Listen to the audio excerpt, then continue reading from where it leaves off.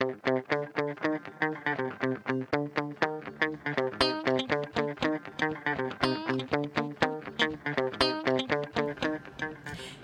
this is Sharon Steitler, the Birdchick, and I am here with Non-Birding Bill. Hello. And my traveling hiatus seems to be done for a while. Someone asked me where I was traveling. Oh, that cleared up, huh? The doctor gave me the traveling hiatus. Yes, yeah. He Good. gave me a salve. Good. And yeah, everything's... A poultice.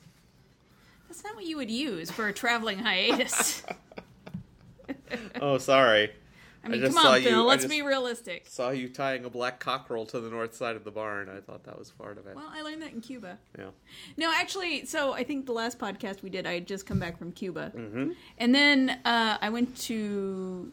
Did I go to Indiana Dunes next? And then I went to Hungary. Yeah. So things got a little insane. Just a bit. Just a bit. And then I decided it'd be fun to open 2 visitor centers with no staff.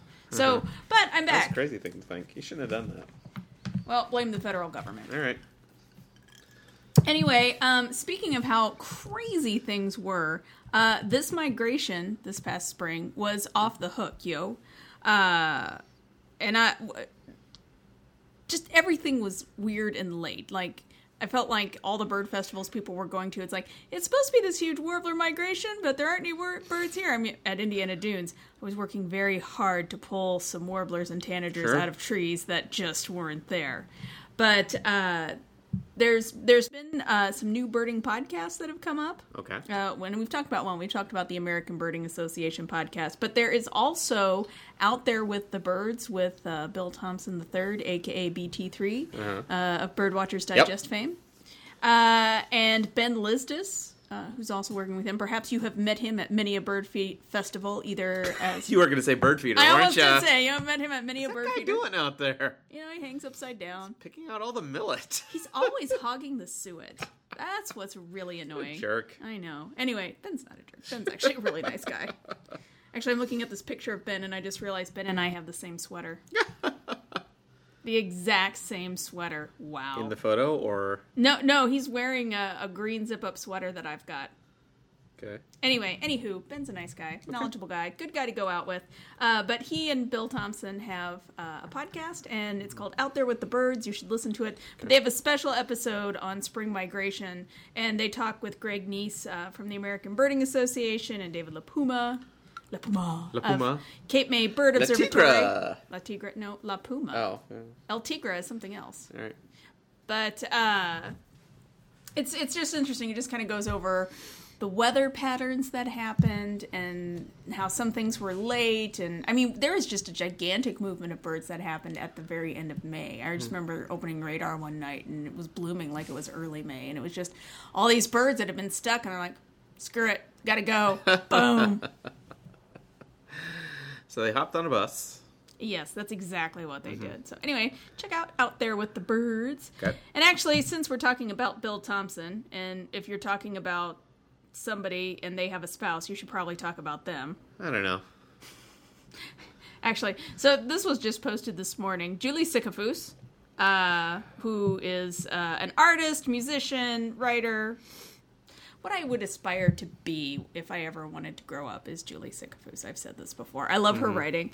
But she knew someone who had 2 Audubon prints of the same bird.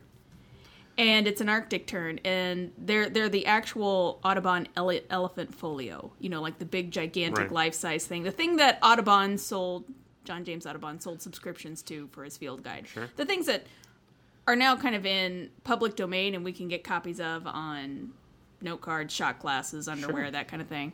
But like the actual original print. So this guy had a couple of them and just they fade over time. And so he was talking about how faded the Arctic tern was. And he was like, hey, Julie, could you recolor this for me? And it's not like he's asking her to color a print. No, it's like an actual elephant folio, a historic document. Do you remember when that woman decided she was going to fix the church's artwork? The weird Jesus? Yes. But I assume this turned out better because Julie is Julie. Julie is Julie. She's the only person I know with the talent and balls to be like, yeah, I'm going to do this. When she told him no. And he's like, well, look, I've got 2. Yeah. And so, you know, if you really mess it up, there's a second one. But the other thing is, like, it can't look any worse than it does now. So she goes through her process of what she did of, like, painting on this and talks about the stress of it. But it is a fascinating read. Sure. Well, what we're talking about, like, that's art restoration. That's what you do with, I Yeah. mean, that's what people do when, but that's cool. That's, yeah. But at the same time, and she also notates on there, it's like, restoration happened by Julie Sickafus in 2017. I was just like, if this, and I don't think it ever will, but like if this ended up in like some, thrift store or somewhere, this would be the kind of thing that I would cream my jeans over. It's like, oh, Bill, look at this bird. Oh, you mean like when we found that the Wilson in our laundry room, and I told you, I don't think you'd be interested, but there's this weird bird print down there. I think what you should do, because you have begun painting, I think you should... Shh, don't tell anybody that. I think you should like look at this and try to do your interpretation of this. Then it would look like that terrible Jesus restoration. It couldn't be worse than Audubon's illustration of the bird anatomy. I don't know, not as like, I think you should do this as an exercise just to see what Go would happen. find an original Audubon elephant folio. No. I mean, you should try to paint this from... Paint what? From, like, you can see what the illustration is, so try to do it yourself. If you see what I'm saying. No, I don't. Make a copy of the illustration, because you can see what the picture is and paint it yourself. Well, okay, so I'm not very good at painting. I've always wanted to be. Sure. I took some classes in college in art, and I noticed when I was in college that if you do something every day, it's kind of like a second language. You actually get some skill at it. I will never be a Julie Sickafus. I will never be a Catherine Hamilton. But what I enjoy about doing it is that sometimes photography is so instant. I think anyone who takes pictures of birds or draws birds, sometimes you see a bird, and even if it's for a fraction of a second, like I'm thinking of some common yellowthroats I saw the other day, that image kind of freeze frames in your mind, and it just kind of captures for you how beautiful that bird is, how amazing it looks with all the... I hate to use the word design because I don't want to make it sound like intelligent design, but like common yellowthroat is a really cool bird. Oh no, I've said that before. Like the common loon, that's a beautifully designed bird. I mean, it's just an amazing way that it those looks like colors something come you would together. pay somebody a lot of money to design. But so when I take a photo of something and I feel really great about that photo, I remember that moment. But sometimes it's so quick. And, like, when I read articles about Julie and how she does her process, or, like, when Catherine Hamilton will post on Facebook her process of watercolors, I envy that in a sense because they're spending time with it, and it takes a long time. So it's kind of like, in the sense, like a jigsaw puzzle. At least what a jigsaw puzzle is for me. I don't know if it is for them, but just taking the time to relive that moment and all of that detail. Well, Julie's described her painting process before, and I always found it fascinating because I think she's described it as turning a page. Like, she starts at one side of the canvas and works her way. It's not like she paints the background first or she paints the bird first. She sort of like works. But sometimes she does do that. Well, sometimes she does. She was just talking, I think, was it about a Canada warbler and the process of doing that, and she saved the bird for last because it was going to be fun, but then also kind of went through the process of these plants and how, it looks kind of flat. I need to do something. And it's just like, that's fascinating. Well, and also, she also recently had a blog post about what Audubon means for her. And if it's a choice for me between Alexander Wilson and Audubon, I always gravitate towards Wilson because I just kind of find Audubon to be this kind of like... well, not because his birds are... But, I mean, Wilson labored to make his really as accurate as he could, but Julie points out, it's like, they're kind of flat and they're kind of boring. Yeah. But also Wilson was this tortured Scottish poet, and it's like, that's who I would have gravitated to, was the depressive who, would probably make a girl laugh here and there and was very artistically inclined. Gosh, I just realized I'm not saying anything about you, dear. And Audubon would be like, yeah, you're too flashy. But, boy, if Audubon says you're too flashy. No, I'm saying Audubon is too flashy. But Julie talks about the excitement and the dynamics of Audubon and how she sees Audubon, whereas I kind of look at him like, and golly, boy, here we go. Here's some personal insight to me. Personality-wise, I would be an Audubon in the sense that I know how to sell something, and maybe it's not 100% accurate, but I know how to spin a good yarn and make you have a good time. Really? So maybe I see things in Audubon that I don't necessarily appreciate about myself. Oh my God, this podcast has suddenly become a psychological evaluation. Anyway, I've said it's all been leading up to this. I've said it before with this, with Julie Sickafus. She's one of my favorite people to read, and it's a gift that we get her blog, and just just read this about the excitement of getting the chance to touch up an Audubon folio. It's just, anyway, it's one of the best blog posts I've read in a couple weeks. Cool. Anyway. Anywho. Oh, speaking of artists, wow, I'm really hitting women hard this week. Wow, that wasn't intentional. There I go, being a problematic feminist again. Somebody please take that clip out and remix it into a song. Somebody's going to pull that quote out of context. Boy, I'm really hitting women hard this week. Yes, so. I'm tapping them. Yes. Oh, boy. And you know what my 13-year-old brain has just gone to? I dread to guess. Andrew Dice Clay poems. Oh, sure. Let's move on. Along. Moving on. So, speaking of women we should highly respect, Jane Yolen. Yes. Jane Yolen is partnering with Cornell Lab of Ornithology to do some really cool books. Jane Yolen is an author. Many birders know her for Owl Moon. It's a kid's book. We know Jane because we were neighbors with her son. Well, I know Jane because I grew up reading her books. Oh, I did not. Yeah, no. Jackin's Red, man. Love that book. What's that about? Wow, it's really complicated. Basically, there's a planet where people train dragons to fight. And this young boy who is he's an indentured servant / slave, and he steals a dragon egg so that he can raise this dragon to fight and win his freedom. Oh, that actually sounds really interesting. Yeah, it was a young adult. I was a young adult when I was reading it. Okay. But I've read a ton of her stuff. I love her writing. So when we met Jane's son and his wife, we met at a party, and so it was known that as a matter of fact, at that party, I brought birds with me. That was the turkey vulture in the kitchen incident. Sure. Yeah. But he was talking about how his dad was an ornithologist and was like the authority on ring ouzels. And it was that's fascinating. And it's like, we talked a long time. As a matter of fact, I remember that story so much that when I was just with Jessie Berry in Hungary talking about because she's kind of in charge of the Macaulay Library now, and it's like, I know somebody who contributed a lot of ring ouzels, and she's like, who was it? And I said, I mentioned his name. She's like, oh yeah, I know exactly who those recordings are and all this. So, anyway, then later on you were like, yeah, and his mom is Jane Yolen. I'm like, who? And then you were telling me all this, and then you told me Owl Moon. I was like, oh, I know that. We sold that at the Raptor Center. But anyway, she's a fantastic author, and so she's writing some more books. The first one that she did with Cornell was On Bird Hill. And it follows a boy and his dog on a walk as they discover a just-hatched bird nest. So if you're looking for some good books for kids, this would be a great one. And then this past April, she and an illustrator worked on something called On Duck Pond, which captures the cacophony of a duck invasion in an otherwise quiet New England town. Starring Henry Fonda. So, so be sure to check that out. Check it out. Check it out. All right, what else you got for me? Did I just really just reference Fergie? Fergalicious in 2017? Boy, howdy, you did. Fergalicious. You have got your finger on the pulse of 1997.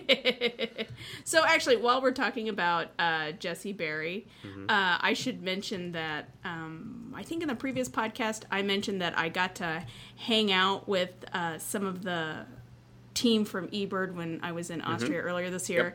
Yep. And they were like, hey, you know what? We should go to Liechtenstein so that way we can be the top eBirders there. America's next top Liechtenstein birder. Liechtenstein, yeah.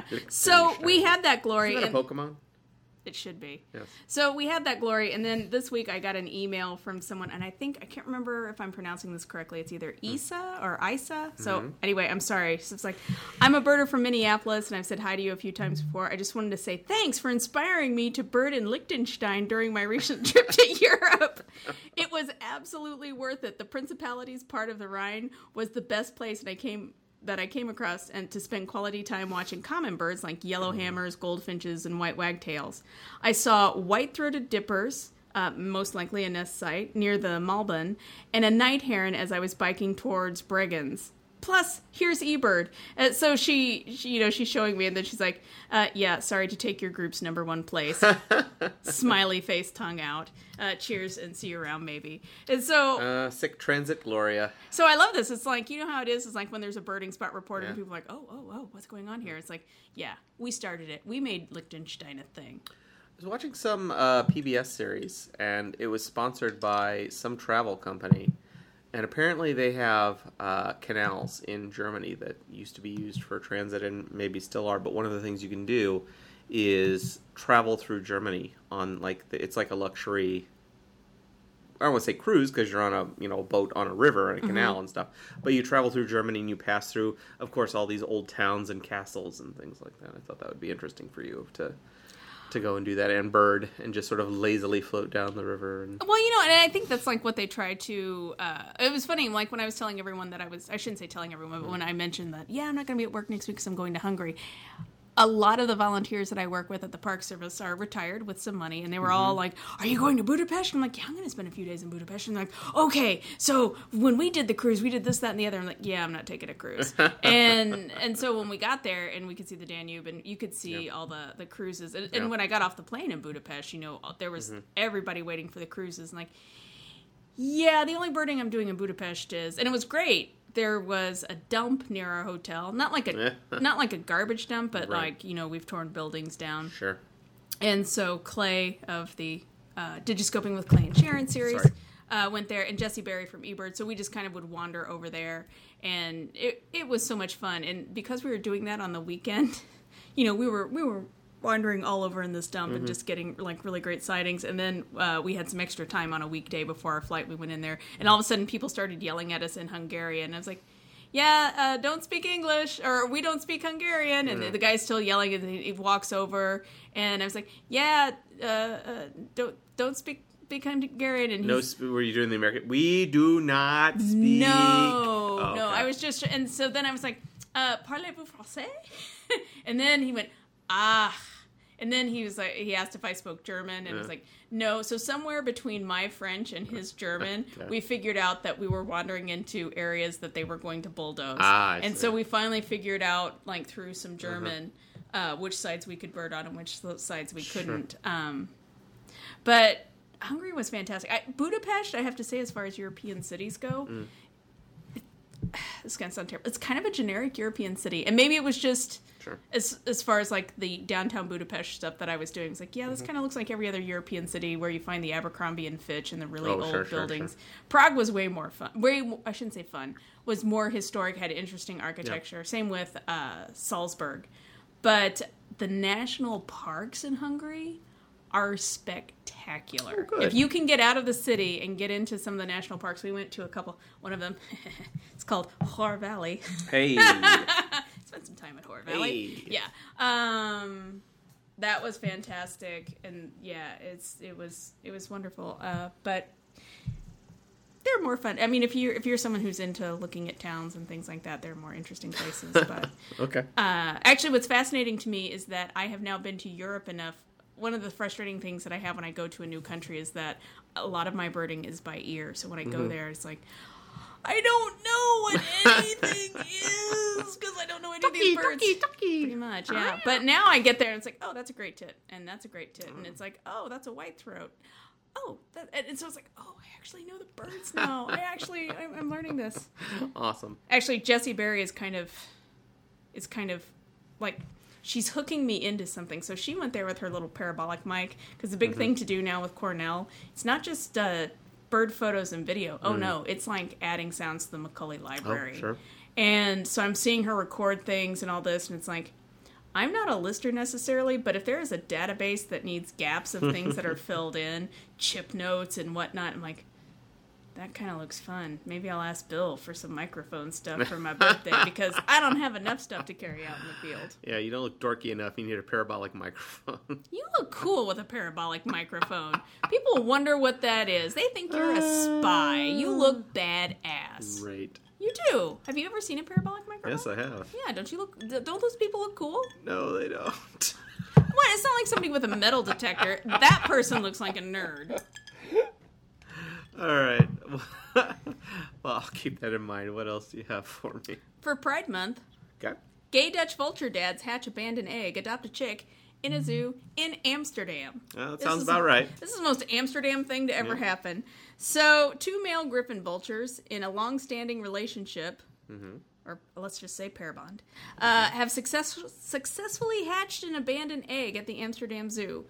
The zoo said in a statement that keepers found an egg on the floor of the vulture aviary, and they initially put it in an incubator, but later placed it in the nest of the 2 male birds. Okay. The males, which have been a couple for years, took turns sitting on the egg until it hatched, and now they are taking care of the chick and feeding it regurgitated food. Now, in terms of just male turkey, is that something that the bird does in a male-female couple where the male will incubate while the female...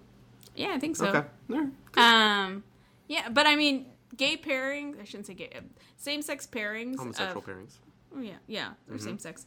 Pairings of birds, this is nothing new. This is something that happens. I covered it a bit in 1001 Secrets Every Birder Should Know. There are birds, especially ones that parrot for life. A thrilling expose of the steamy side of bird watching. You know, I remember writing that chapter, and I was like, is this going to be too much? Are they going to say no? And they were like, no, we love this. Bring it more. And I was like, I'm really glad, because same-sex pairings are a thing. So how many vultures does this zoo have? I don't know. And these aren't the turkey vultures. No, these Griffon vultures are fucking big. Like, yeah. How many Griffon vultures do you have? They you just have an extra egg laying around. Griffon vultures, I just saw them. Well, I've seen them in Israel, and I just saw them up close and personal. I'm actually working on a blog post for Spain. Ew. No, they weigh like a trumpeter swan. Yeah. As a matter of fact, when we were driving around one morning early in Spain, there was one perched on a stump really close to the road. And we didn't get out because we didn't want to disturb it. But I was like, wow, it looked like it was almost as tall as me. I'm 5 foot. No, there's a reason why they're called Griffon vultures, because they're big as a fucking horse. They are amazing. Yeah, and our guide was telling us, like, so did it spend the night here? He's like, oh yeah, once the thermals go, it can't take off. It has to stay there. And I was like, isn't it endangered? He's like, nothing around here is going to eat anything that big. Is going to attack anything. Like, cool. They're. But the birds really need the thermals to fly around because they're just that big. They're massive. Yeah, it's a cool vulture to see. So yeah. Anyway, I highly recommend Extremadura, Spain, to go see that. Okay, that's where you got that great acorn meat. Yes, the Iberian ham. Mm-hmm. Yes. And that's my entire experience of your journey to Spain and the amazing birds you saw. Oh, you found that really good ham there that was fed on acorns. No, well, and that's kind of like when I go give presentations and I talk about all the places, I talk about the amazing birds, and I usually talk about the weird or the amazing thing that I ate. Right. And the thing about Extremadura, you need to have the Iberian ham if you're an omnivore like me. If you're vegetarian or vegan, maybe avoid it. If you're maybe avoid pork if you're a vegetarian or vegan. Maybe you might want to think about that. If you're vegetarian, you're gonna love all the goat and sheep's cheese there. If you're a vegan, they have lovely chickpea dishes there. But and the other thing you should try, if you're all three of those and don't have an issue with alcohol, is the acorn liqueur. All right, so speaking of birders, last year in North America, an Australian guy, John Weigel, broke the North American big year. He obliterated. He saw 749 species in North America, so he is the new ABA record holder. So this year, he donated $36,700 to global wildlife conservation. Oh, wow. So this is kind of unprecedented. I mean, well, I shouldn't say unprecedented. There was that Dutch guy that was doing the global big year, and he was also doing a fundraiser for BirdLife International. But this was a guy like, I had an insane carbon footprint for what I did last year. Oh, that makes sense. Yeah. So it said he clocked an estimated 500,000 kilometers of air and car travel to spot his 749 species of birds. So he managed to get over $36,000. He donated of his own money, which I thought was really cool. That is pretty cool. All right. Next story. Oh, this is really cool. So, it's been wondered about for years how cowbirds figure out that they're cowbirds. Okay. Okay. And we've talked about this a little bit. There was this whole theory of like, after they fledge, or when they start to fledge, they kind of go hang out with cowbirds in the evening and then go back to their family. Right. Well, now there's even more new research that's coming out, and they're talking about the way the cowbird's brain is wired, they need a password from other cowbirds. It's a Manchurian Candidate, the Manchurian cowbird. Yes. There's your blog post title. I just gave that to you. There you go. Yeah, maybe I'll do that for outdoor news. Yeah. So when they started to figure this out, It was like they weren't, so the scientist Hubert wasn't sure what it was.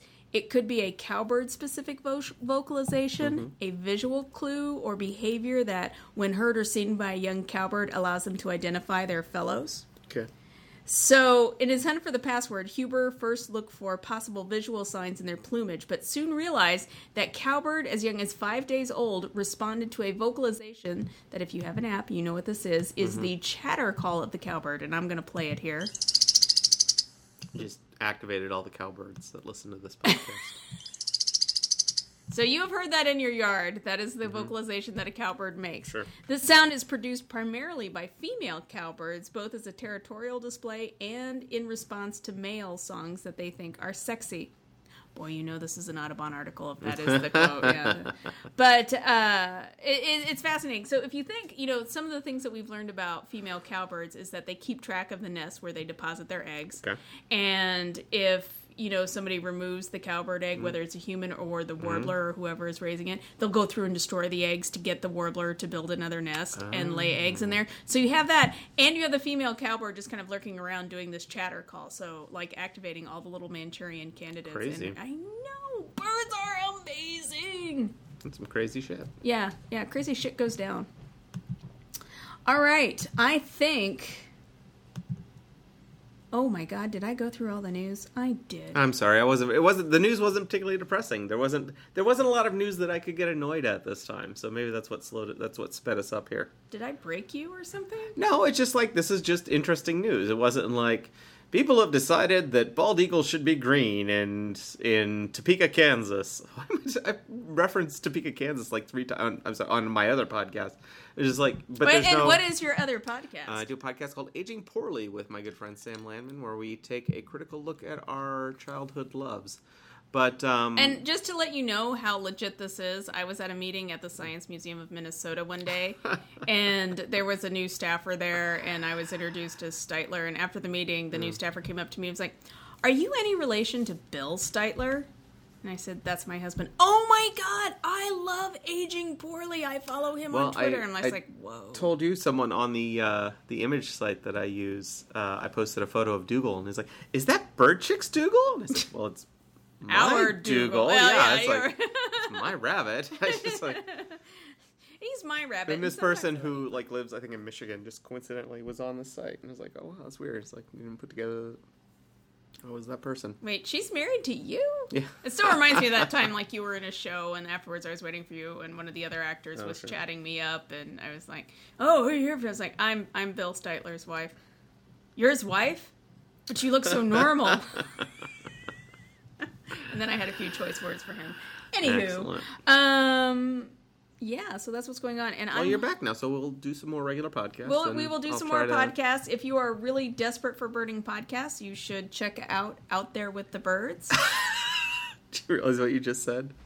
That's not what I meant. That's so not what I meant. I just wanted to say that I'm just relishing the fact now that there are multiple bird podcasts besides this one. There's Out There with the Birds. No, I think we should start a war. I think we should start like a blog, a podcast war with them. We should like trash talk them, like Fred Allen and Jack Benny had, where they just like. I think we could get away with that with the American Birding Association podcast. I am quite certain that Greg Neese and I could start to throw down, and it would be great.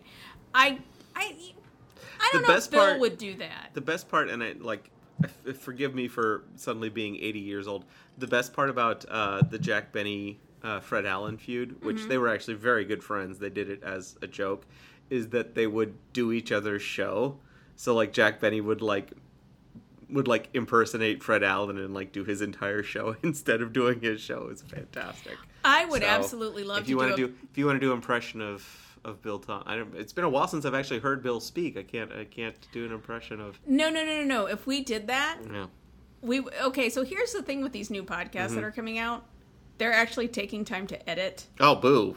Forget that noise. They're actually like adding sound cues. Boo! We could really. I have some ideas on how to parody Out There with the Birds, right. and I think they would find it humorous. Let's throw it down. And actually, I know Nate.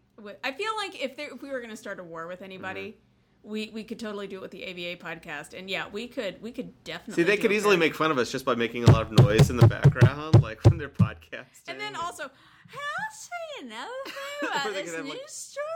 Just be opening a beer like every 3 seconds. Oh, everybody knows you and I don't drink beer. I mean, I'm drinking a beer right now. Thank you very much. Oh my goodness! But I mean, no, it's no. When I was in Cuba, I didn't expect to find Jameson there. It is something you find, but Sure. but it was found at a hotel, and it was discovered by someone on the tour before I discovered it. And so as soon as they came out, Sue was like, "I bought you a Jameson because they have Jameson here, and you need to have Jameson." I was like, I'm not sure if I like being known for a liquor that much, but I love that it gets me. Sweet. Yeah. Oh, and I do want to talk about something. I'm kicking around the idea of starting something with birding by ear because I did a birding by ear class for the first time the other day. And up until about a year ago, I knew I was pretty good at bird calls, but I didn't think I was spectacular at it. You know, I because I know so many people who are better at things than I am, I feel like I don't know that much. But so last year I was helping someone sound design something, and one of the things that happened was they said, okay, let me know how this sound is. And I said, well, what time of year is it supposed to be? And it's like, well, summer. And so I listened to the bird cacophony that they had and noted all the species. And I said, well, here's the thing. This is the sort of soundscape that I would expect in this area of Minnesota in late May. But if we wanted to say it was like June and call that summer, I would be okay with that. And the person that edited the video just stared at me and they said, I recorded this Memorial Day weekend. How did you know that was late May? And I was like, well, I just know when these birds arrive and when these birds, you know, it was like, okay, these breeding birds would be here. And so the University of Minnesota has started asking me to do these immersion courses. And I did one of something that's in my wheelhouse. And then the other day I did a birding by ear class, which I was really nervous about because I was like, how do I translate in my brain how I learn bird calls? And a lot of it is just repetition. And so I specifically targeted it to June when there wouldn't be migrants. It would just be the breeding birds and we would just hear them over and over again. And people really liked it and seemed to understand what I was doing. And I was like, oh, this is something I could turn into a podcast. Sweet. So, anyway. Birding by ear with Sharon Steitler. Okay, fudgesicles. Yeah. Speaking of a podcast that I should mention, Lang Elliott, who Bill was just doing an impersonation of. Lang Elliott's World of Birds. Boy, he's in my birder list of 5. Anyway, Lang Elliott has the Music of Nature website. Is that what that's called? Anyway, Lang Elliott, if you ever owned a birding CD, chances are good he narrated it. Right. Really great at bird sounds and soundscapes. He has started a podcast because what Lang likes to do during migration is travel a country and record birds. And when he has the way to do it, he tries to share it. So he's recording these soundscapes and describing the sounds that he's hearing and making it a podcast. So you should check out his website. I will put up a link. You should subscribe to his podcast. Okay. And you should listen. Music of Nature, musicofnature.com. You can listen to all his soundscapes there, but his podcast is another really great podcast for learning sounds. Cool. Anyway. Got anything else? No, that was an accidental ad. Excellent. This is Birdchick podcast number 223. If you have any questions for Sharon, you can hit her up on Twitter. She is at Birdchick. You can email her, Sharon@birdchick.com. You can find her on the Facebook. And Instagram. Let me just say, because of the political climate we are in these days, I am not spending as much time on Twitter these days because Twitter is so angry. Sure. So for my own mental health, I am not on Twitter like I used to be. If you really have a question for me or you really want to get hold of me, the most timely way to get hold of me is Sharon@birdchick.com. That is the best way to do it. All right. We will be back soon. I hope you have a pleasant time. Ta-ta.